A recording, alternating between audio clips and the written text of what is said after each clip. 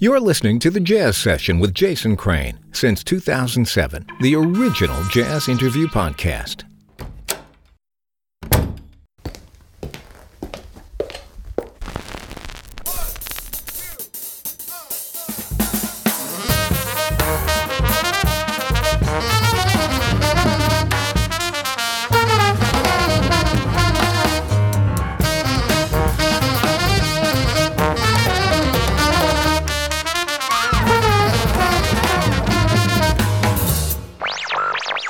Lesson 1. Basic Hip.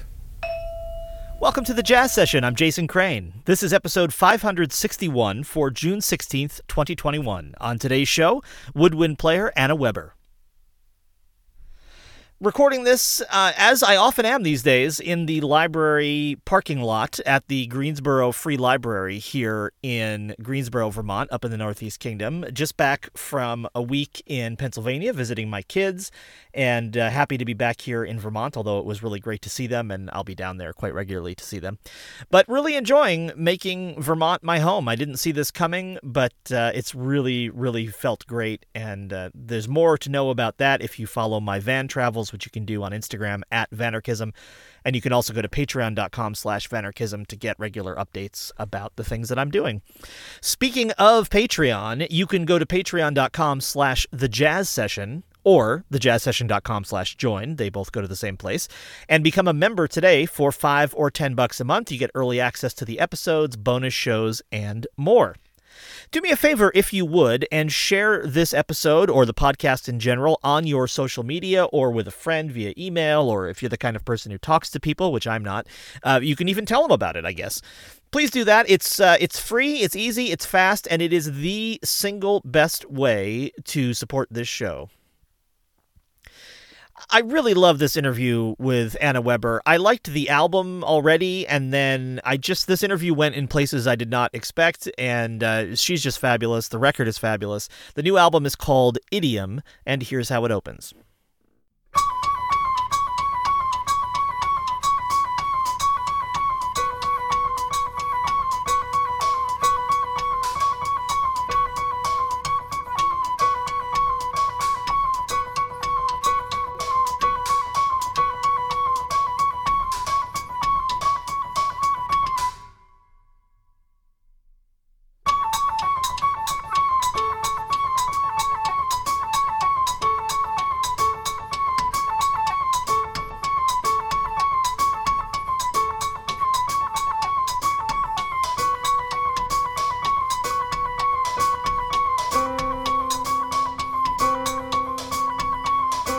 Anna Weber, welcome to the Jazz Session. Thanks so much for having me. It's my pleasure. We're here to talk about many things, but most recently a new record called Idiom, which I just felt myself completely drawn into because of the music, but also because of the incredibly diverse sound world on this album. I mean, almost from track to track, you're just entering. It's like taking an exploratory trip through like an archipelago or something, and each island has some cool little sound world on it. And the first listen through, some of the time I was just trying to figure out what's even making that sound that I'm hearing, for example, or, who exactly is playing right now, and it's so exciting and fun. It's challenging too. And I really love it. So that's not a hardball question or anything, but there it is. Yeah, thank you. I really appreciate that. Can you, I feel like this might be an impossible task, but if you were to try to give somebody like the elevator pitch of your vision for this record, do you have anything worked up that you could say about it? Well, I haven't had to give an elevator pitch, and I've been trying to stay away from being in elevators with other people for a little while. Fair enough. Yeah, I guess what I was working on when I was writing this series of pieces called Idiom was to look at my own improvisatory language. The things that I would do that I guess would be considered extended techniques. Some of them are sort of more extended than others. But yeah, to look at the things that I was sort of doing naturally and to distill them and write pieces around those things.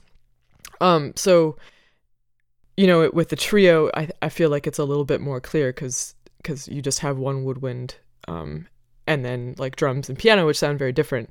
But with that, I was really just trying to find like, how can I make the physicality of what I'm doing on my instruments be matched, like in terms of physicality by both the drums and the piano, but also sonically.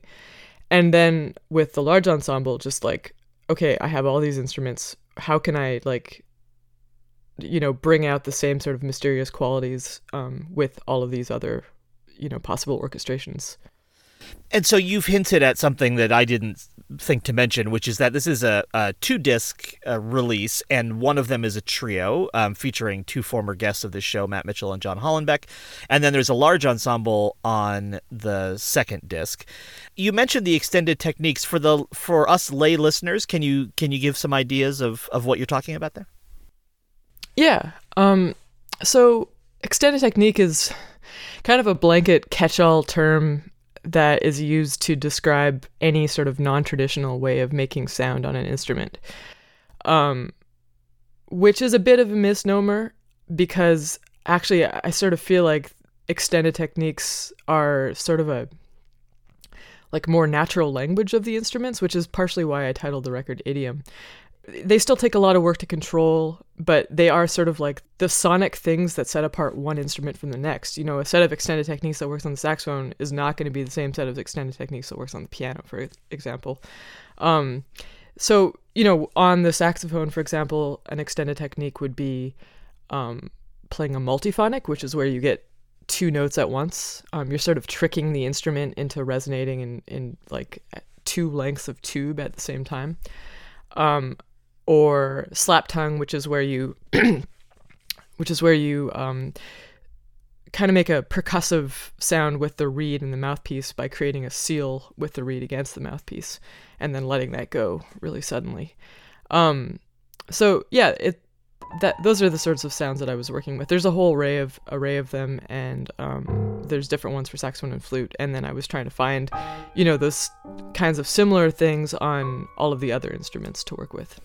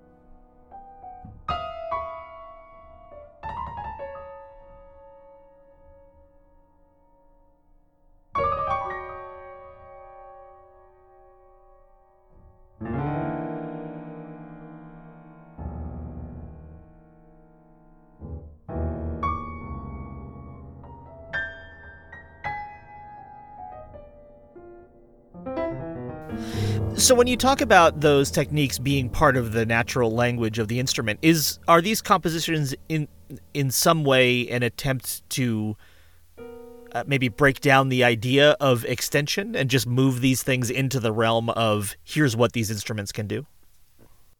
A little bit. Also, just I feel like something that I've been like working on in my own composition practice is, a few years ago I sort of looked at what I was writing and then what I was improvising and realized that there was a pretty big gap between those two things. I was like doing a lot of totally improvised sets, free improvisation, and playing a lot of fully notated music that also included free improvisation within that. But then when I was composing, I was basically just using like cool rhythms, cool pitches, everything within sort of a 12-tone equal temperament, which is this standard tuning system of the piano. And I guess I just was like, well, why is my language that I'm improvising with so different from the language that I'm notating? And so have been just like trying to figure out like, how can I notate that language? Because, it's something that feels very natural to me. It also is something that feels very natural to a lot of other improvisers. And how can I figure out how to like, codify this within the context of my own composition. But the other thing is that has sort of been an unanticipated side effect, which I guess is sort of obvious in retrospect, is that once you start writing down the stuff that you improvise, it feels like you have to move your improvisational language forward too. Otherwise, it just feels like you're playing something you already wrote. So it's been like a really nice way for me of expanding my improvisatory language too. Just by like writing something down and then, needing to go farther from that point. So if someone who could read music looked at a chart for one of these pieces, would we see new symbols, new things designating some of these extended techniques that aren't common to the way music is notated? Yeah, a lot of them aren't. I didn't invent them. I poured over a lot of mostly like new music, contemporary classical music scores from the last 100 or so years where people have been trying to notate these sounds for a long time, and borrowed a lot of notation systems that I was finding there that described the sounds that I was trying to write down. A lot of it, doesn't look that dissimilar from, I guess, sort of more traditionally notated music, but you'll see like little extra symbols or different kinds of note heads, or sometimes just verbal descriptions of what you should do. And you said you were trying to apply some of this same methodology to the other instruments with which you were performing.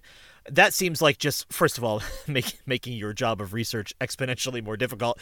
But secondly, I'm curious about that. I guess I'm curious about a lot of things around it. But one, for example, did that mean that when you picked the people who were going to play with you, they were folks you already knew had some leanings in this direction, that kind of thing?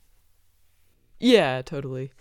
But in addition to that, I met with everybody that I was writing for before kind of even beginning to write the large ensemble piece, for sure. And I knew all these people. I had played together with almost everybody in some context. But there's only so much of somebody's personality that you get to know when you play with somebody else's, when you're both side people. And I think just like getting together with somebody and saying like, so what do you not like doing?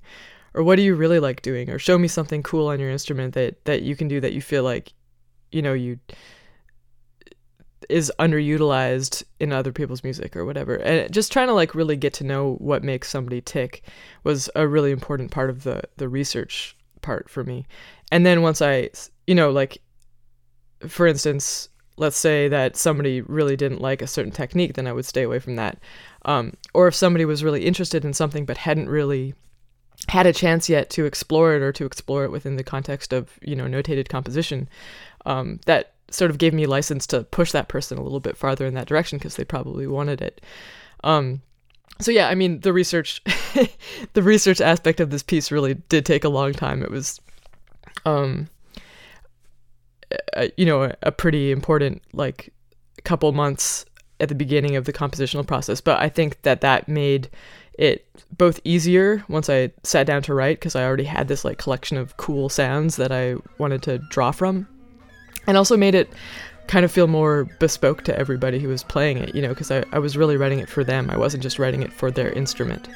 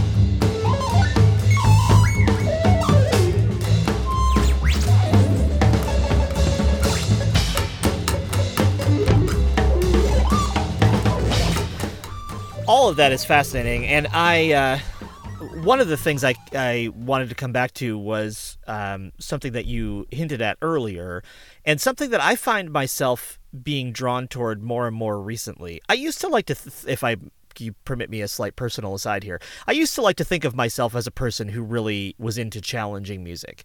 And then I don't know what happened to me. I don't want to say it's because I got old, although it might be, but in every other aspect of my life, I've only gotten more radical as I've gotten older. But I do notice that these days I gravitate toward more comforting music, with the exception of things where I find myself having a hard time figuring out what's written and what's improvised. I find that I'm really attracted into that world. And there are a lot of places in here where it's quite clear what's written. I mean, there's some very intricate work that is clearly not being improvised, right? It's obviously scored. But there are other places in here, and I feel like this has kind of been a theme of recent albums that I've had on the show. There are lots of other places in here where I really don't know, and I find that tension really exciting. And so I'm just curious about how you approach that, whether that's something you think about, if it's important to you, however you want to react to that. Yeah, I think about it constantly. It's very important to me. This will be a way more interesting interview than if you said, no, I've never considered that ever, actually. That's weird that you would notice that in my music. Yeah, exactly. This is really awkward. No, I mean, I think there's... It's not that I dislike music where there's a very clear boundary between the written stuff and the improvised stuff. And, I love a lot of music like that. But I think as a composer, something that I'm drawn to is just having a continuity between everything that's going on in a piece. And partially it's just like maybe that I'm a bit of a control freak, at least when it comes to my composed music, that I want to have thought about everything in advance. And one of the things that I want to think about in advance is like, what's the goal of this improvisation? Even if it's not me improvising, like, what do I want to have come out of this? Is it just, for the person to kind of like be featured, or is it to have some sort of narrative effect? Or is it just to, create a timbre or a texture or a mood? And just thinking about that, while I guess to backtrack just a little bit, is I try to always make sure that there's a reason for the improvisation to exist in a piece, because I don't want to take it for granted that there will be improvisation just because I'm writing music that comes out of a jazz background. I want the improvisation to exist because that was the thing. There's sort of like an old Bob Brookmeyer quote that, you should write until improvisation is the only thing that can happen. And so that I try to like hold myself to that when I write improvisation into a composition. So because of that, because I'm thinking of like, okay, well, what is the point? Is this a narrative thing? Is it linking a couple of things? Is it, building energy? Is it releasing energy?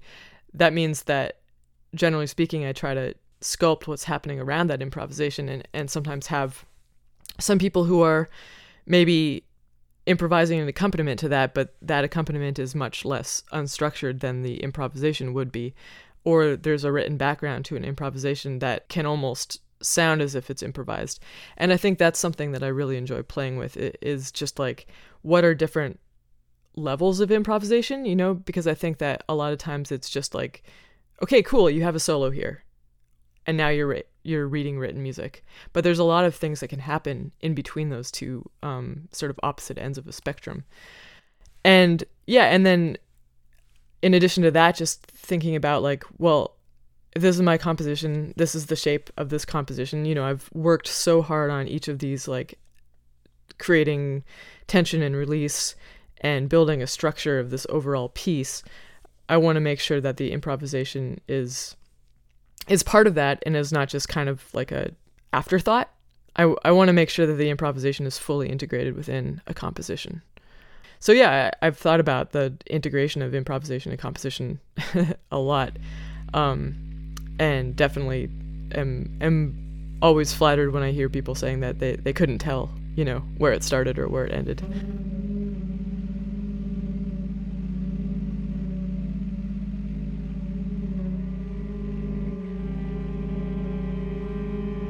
A quick break from my conversation with Anna to remind you about becoming a member. If you go to thejazzsession.com/join or patreon.com/thejazzsession, they're both the same place, you can become a member today for $5 or $10 a month.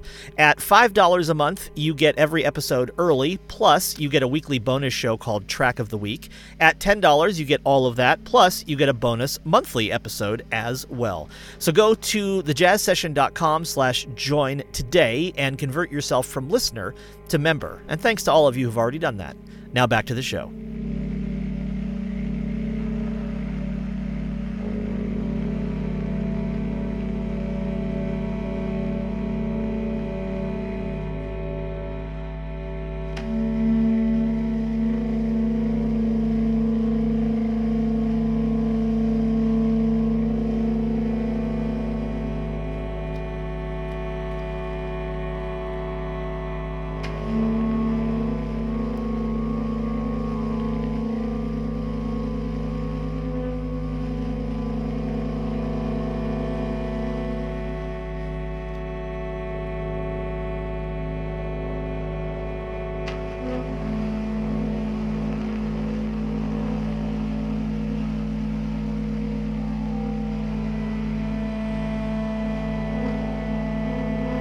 And I really appreciate what you said about not assuming there's improvisation just because this fits in the world that, we refer to as jazz. Because generally speaking, if there's not somebody singing, we expect there to always be improvisation in a piece these days, right? Like if it's a piece of vocal jazz, then for some reason we're forgiving if they just run the head down or whatever, and and that's fine. But everywhere else we kind of expect it to be there, and then once we say, well, it doesn't have to be there, then we really get into a whole other category of, okay, well then what is this music, which we're not going to litigate in this interview or on this show or hopefully ever again in human speech. But yeah, I don't think it has to be. No, absolutely not. But you do kind of get into that place where, like, I remember many moons ago on this show, I think it was Ben Allison, who said that for him the hallmark of jazz was that it was music with risk. And I don't think music with risk has to have improvisation as part of that. You can take risks in lots of other ways besides just improvising, which I think kind of fits in very well with what you're saying and how this music sounds to me. Like, it sounds like there's risk-taking even when it's clearly composed. Thank you. Yeah, I mean, I think it's hard to define what jazz is these days. There's definitely stuff that, like, my parents, who are probably going to listen to this podcast, would define as jazz. Or maybe not my parents. Let's say somebody else's parents who haven't been listening to my music for the last 20 years or however long. I was going to say, I would hope your parents would have an advantage at this point in this particular My parents might have a slightly broader definition of what jazz is. But, like, let's say the average person on the street would define a certain thing as jazz, and maybe my music as not jazz, but I think within, the music community, I definitely very clearly define my music as jazz, but I think I don't know if I really have a clear train of thought on this, except that I do feel like music that, there's no real reason to put a genre term on it, but I do feel like there's no taking away of the fact that I'm a jazz-trained musician whose influences and heroes are, by and large, the great jazz musicians. Why would, therefore, like, just because there's no improvisation in a piece, my music be not considered part of that lineage? Well, I won't force you to say any more about this, especially as a guy who generally regrets that he put the word jazz in the name of his show 14 years ago and would really have preferred some other choice had been made by past Jason. Let's let all that go. But thank you for being willing to step into the what is jazz minefield with me, even for a moment. I appreciate that. This has these two records have very, kind of Braxton-y album title or track titles, where everything is movement or interlude, except for one, which is called Forgotten Best, and I'm contractually obligated to ask you about it since it's the only thing on the album that isn't either idiom, interlude, or movement. So why is the one that's called Forgotten Best called Forgotten Best? And please make up a story if there's not a good one. Well, I'm not at liberty to say the real story, but it is connected to a piece from my album from a couple of years ago, Clockwise. There's a piece on that album called Hologram Best. And if you are a very close reader of liner notes, you might be able to figure out what the connection is. So I'll just leave your listeners with that. Fabulous. But really, no, that's great. I mean, it was also just, Forgotten Best is unconnected to the rest of the idiom pieces. It was just a piece that I also wrote around the same time as the idiom pieces that I was writing for the trio. And I felt like something a little bit lighter was a nice thing to have in that collection of music, something that sort of, was more like standard equal tuning or equal temperament, intonation, cool rhythms, cool pitches based. I felt like that it sort of, it was a nice moment in the set to just kind of like let your guard down a little bit more.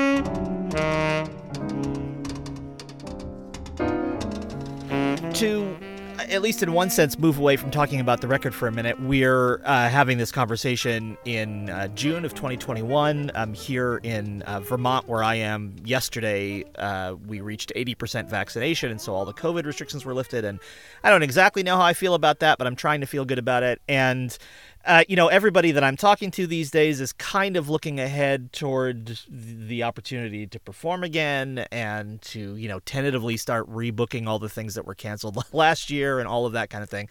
So where are you kind of in that whole general mishmash of maybe there'll be gigs again someday? Well, I certainly hope there will be gigs again someday. I actually had this residency in Germany from February to May this year, which was great, but also meant that I did not get vaccinated until the end of May. Right when I got back to the US, there was just not enough vaccine going around in Europe at that time. So I just got my second dose on Sunday, which was 2 days ago. Oh, wow. So I feel like I'm a little bit later to the party than most people. In fact, I still have, about 2 weeks to wait until I'm fully at the party. But I feel like the optimism that I'm feeling since being back in the US and just, feeling things open up and it doesn't seem to just be wishful thinking is, I'm more optimistic than I've been at any point in the last 15 or 16 months. And that feels really good. And I have stuff booked in the fall and the spring, and I hope it doesn't fall through. I am very optimistic at this point that it won't fall through, that it'll actually happen. That feels, after this last, almost year and a half of just feeling really, I think a lot of people were just questioning, like, will we have careers still? Does performing music in front of an audience, is that going to be a viable path for anybody? I think for the first time in a long time, I'm just like, it is. It will come back. Maybe some things will have changed, but this is the thing that I love to do. And when I've had a few opportunities to do live streams or play with other people during this time, it's felt just amazing to do that. And I am really looking forward to being able to do that on a more regular basis. Tell me about your residency. Yeah, I was at this place called the American Academy in Berlin. which is it's mostly academics who go, but they have one composer per year in the spring semester. Composer or musicologist, I guess sometimes. But so I was lucky enough to have actually gotten this residency. I think I applied like in December 2018 and heard about it in 2019 and had been planning to do this for such a long time, and then the pandemic hit and I wasn't sure if I was even going to be able to get to Europe. So luckily they made it possible to do that. But basically it was just room to work on my own stuff for 3 months. And I had applied actually to do research there rather than compose, which was sort of based on the fact that I had been, so busy as most freelancers always are, in December 2018 and felt like, I was just sort of jumping from going on tour to needing to write a set of music and having to do that in a way that felt like, I was just sort of pumping out compositions and then going on to the next tour or whatever, and didn't ever have time to sort of sit and grow and learn. So my proposal had been to research just intonation, which was something that I've been interested in for a long time, but hadn't really had a chance to kind of sit down and really like do the reading and the listening research that I'd wanted to. And yeah, even though, I've had basically endless time to sit back and do my own thing since the pandemic started, it actually was a really nice kind of stimulus to do that research that I'd intended to do when I was there. So that's basically what I was doing. I finished off a piece in the first month or so that I was there, and then the second 2 months I was really just researching just intonation, which is, for anybody who doesn't know, that's sort of it's a tuning system that's a little bit different than the equal temperament tuning system that we generally work with. It's based on the natural overtone series rather than trying to fit 12 notes into the octave. And it seems to be of a piece with your general life's mission of how can I make this instrument as difficult to play as humanly possible, right? Yeah, I guess so.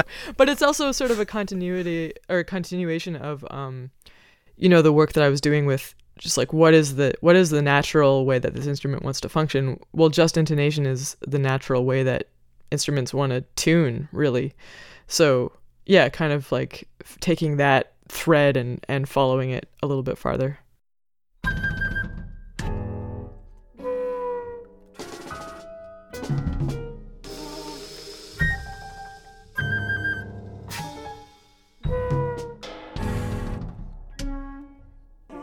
Let me take a quick moment to thank the folks who make this show possible, starting with the members who support it, and also the Respect Sextet at respectsextet.com for the theme music, and Dave Vrabel for the logo. Chuck Ingersoll is the voice of the intro. You can hire him at hearchucknow.com. Follow The Jazz Session on Twitter at JazzSesh and on Instagram at The Jazz Session. It's also on Facebook at facebook.com/The Jazz Session. Take a second to rate and review the show on Apple Podcasts or wherever you listen. And if you'd like to keep up to date on this show, on my other podcasts, on my poetry, my van travels, and more, you can subscribe to my newsletter. Just go to thejazzsession.com and click on the newsletter link. Now back to the episode.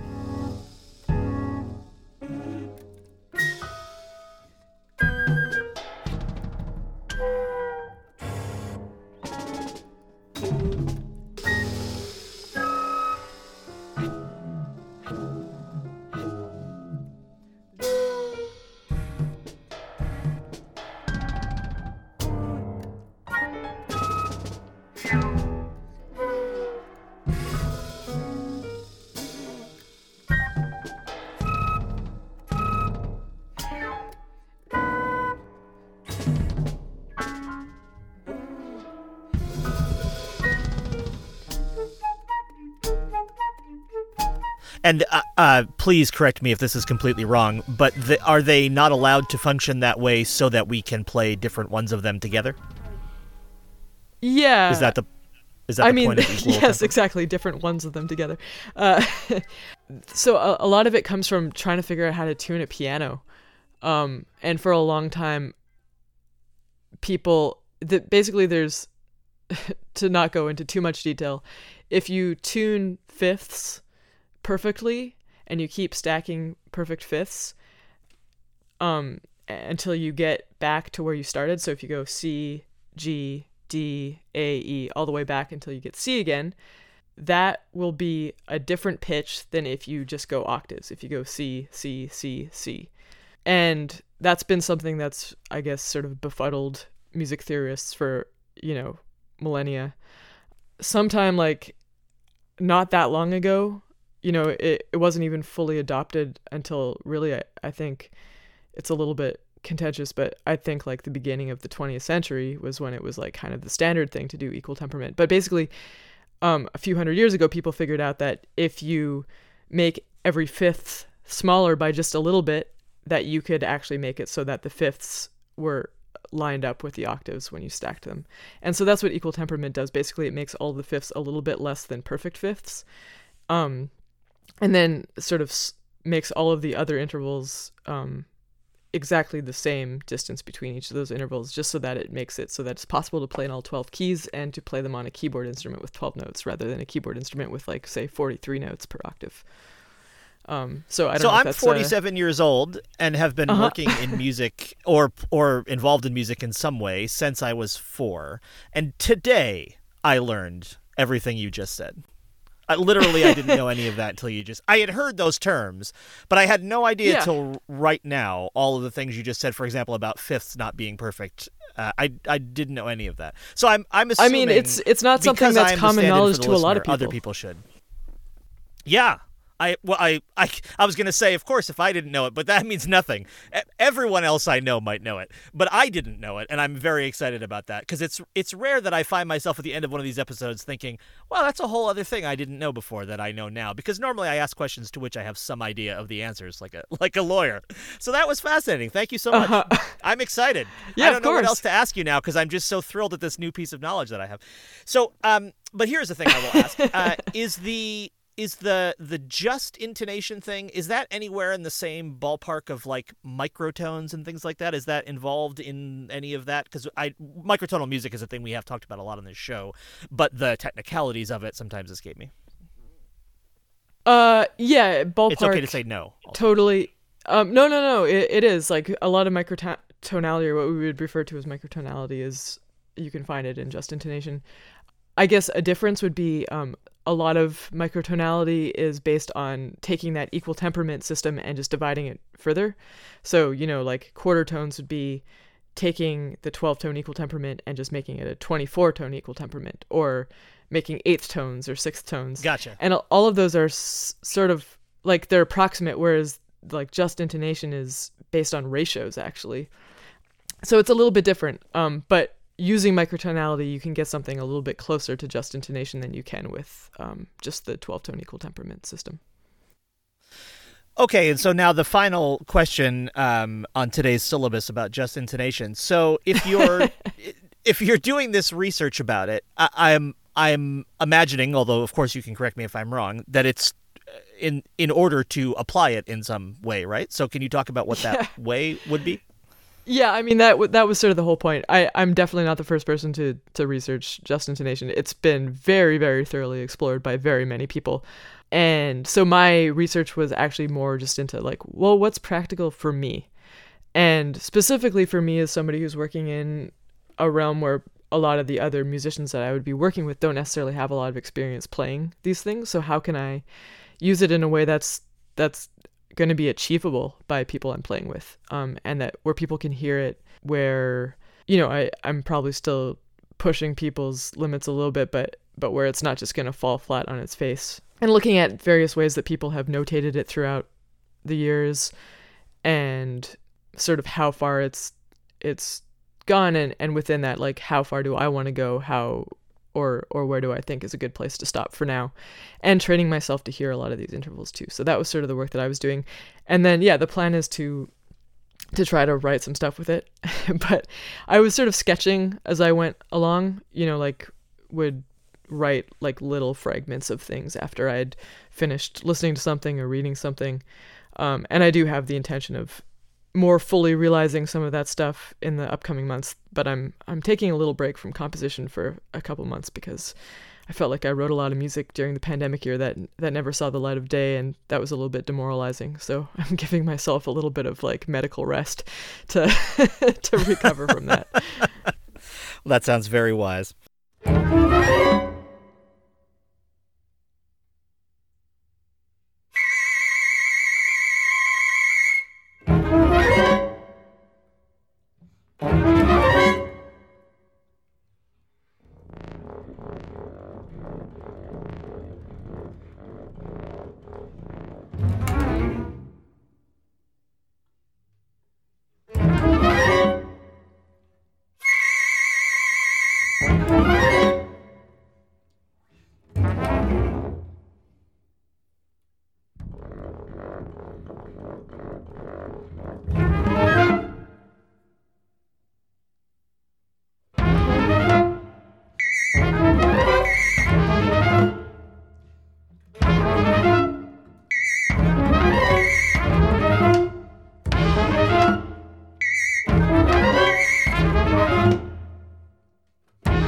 Well, we were talking a few minutes ago about the possibility of live performances opening back up, and in fact, that's the case for you, related to the album Idiom. Tell me about that. Yeah, so I'll be doing an album launch for Idiom in September at Roulette in Brooklyn, on September 23rd, with both the trio and the large ensemble. And yeah, I'm really excited about that. We had sort of talked about doing it in June, sort of closer to the album's launch, but several of the musicians in the band actually live in different countries, and that was looking like it was really complicated. So I'm, crossing my fingers and hoping that it will be less complicated come September. But regardless, we're going to do this show September 23rd at Roulette in Brooklyn. And if you're not in Brooklyn or New York City, as far as I know, Roulette is going to be continuing to do live streams of their concerts. So it should be accessible no matter where you are. Fabulous. And, of course, that's on John Coltrane's birthday, which is an auspicious date to do a show.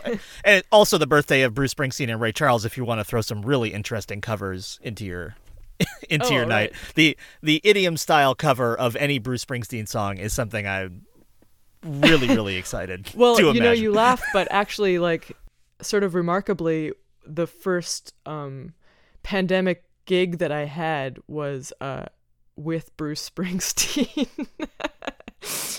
What?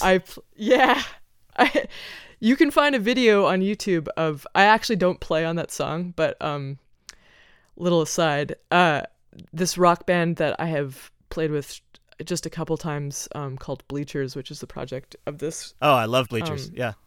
Okay, so you know Jack Antonoff. Anyway, I played with them at Governor's Island Ball a couple of years ago. The guy who plays saxophone in that band, normally Evan Smith, is an old friend of mine that I went to college with, so he has called me for a couple of things. Anyway, they did a rooftop recording session at Electric Lady Studios in October last year, and Evan called me for this gig again, and we rehearsed. I didn't really know what was happening. At one point, St. Vincent was in the room, and I was like, oh wait, that's St. Vincent. Wow. And then all of a sudden we're on the roof doing this video, and this older gentleman shows up, and everybody's calling him Bruce, and I was like, oh wait a second, that's Bruce Springsteen. Always be missing, but a girl like you could rip me out of my head. Black tears on your cheek, I want them in my bed. I'll take you out of the city, right into the shadow. 'Cause I wanna find tomorrow. Yeah, I wanna find tomorrow with a girl like you. My Chinatown babe, just sitting on the front stoop. I wasn't supposed to be playing on the song that Springsteen is playing on, but everybody sort of decided that it would be, cool, both probably mostly for me, but also hopefully for the, continuity of the set if I was still on stage. So if you look up Bleachers, Bruce Springsteen, Electric Lady Studios on YouTube, you'll see me sort of standing and holding my saxophone behind Bruce Springsteen. If someone had told me today that there was 1 degree of separation between Anna Weber and Clarence Clemens, I wouldn't have believed it. But it turns out that it's true. Turns out it's true. This interview has ended in a way I could never have predicted after we just spent like 15 minutes talking about the intricacies of just intonation to then arrive at your rooftop performance with St. Vincent and Bruce. Yeah. It's beautiful. I love everything about it.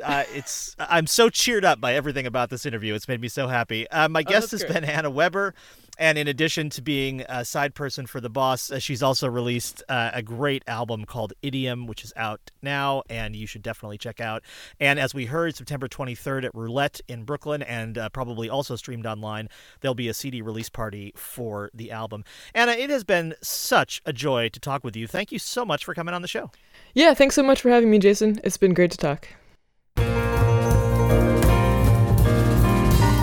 Thanks to my guest this week, Anna Weber. If you value what you just heard, become a member for $5 or $10 a month at thejazzsession.com/join, and come back next time for another conversation about jazz. My gosh, we're almost at the end of the season on The Jazz Session.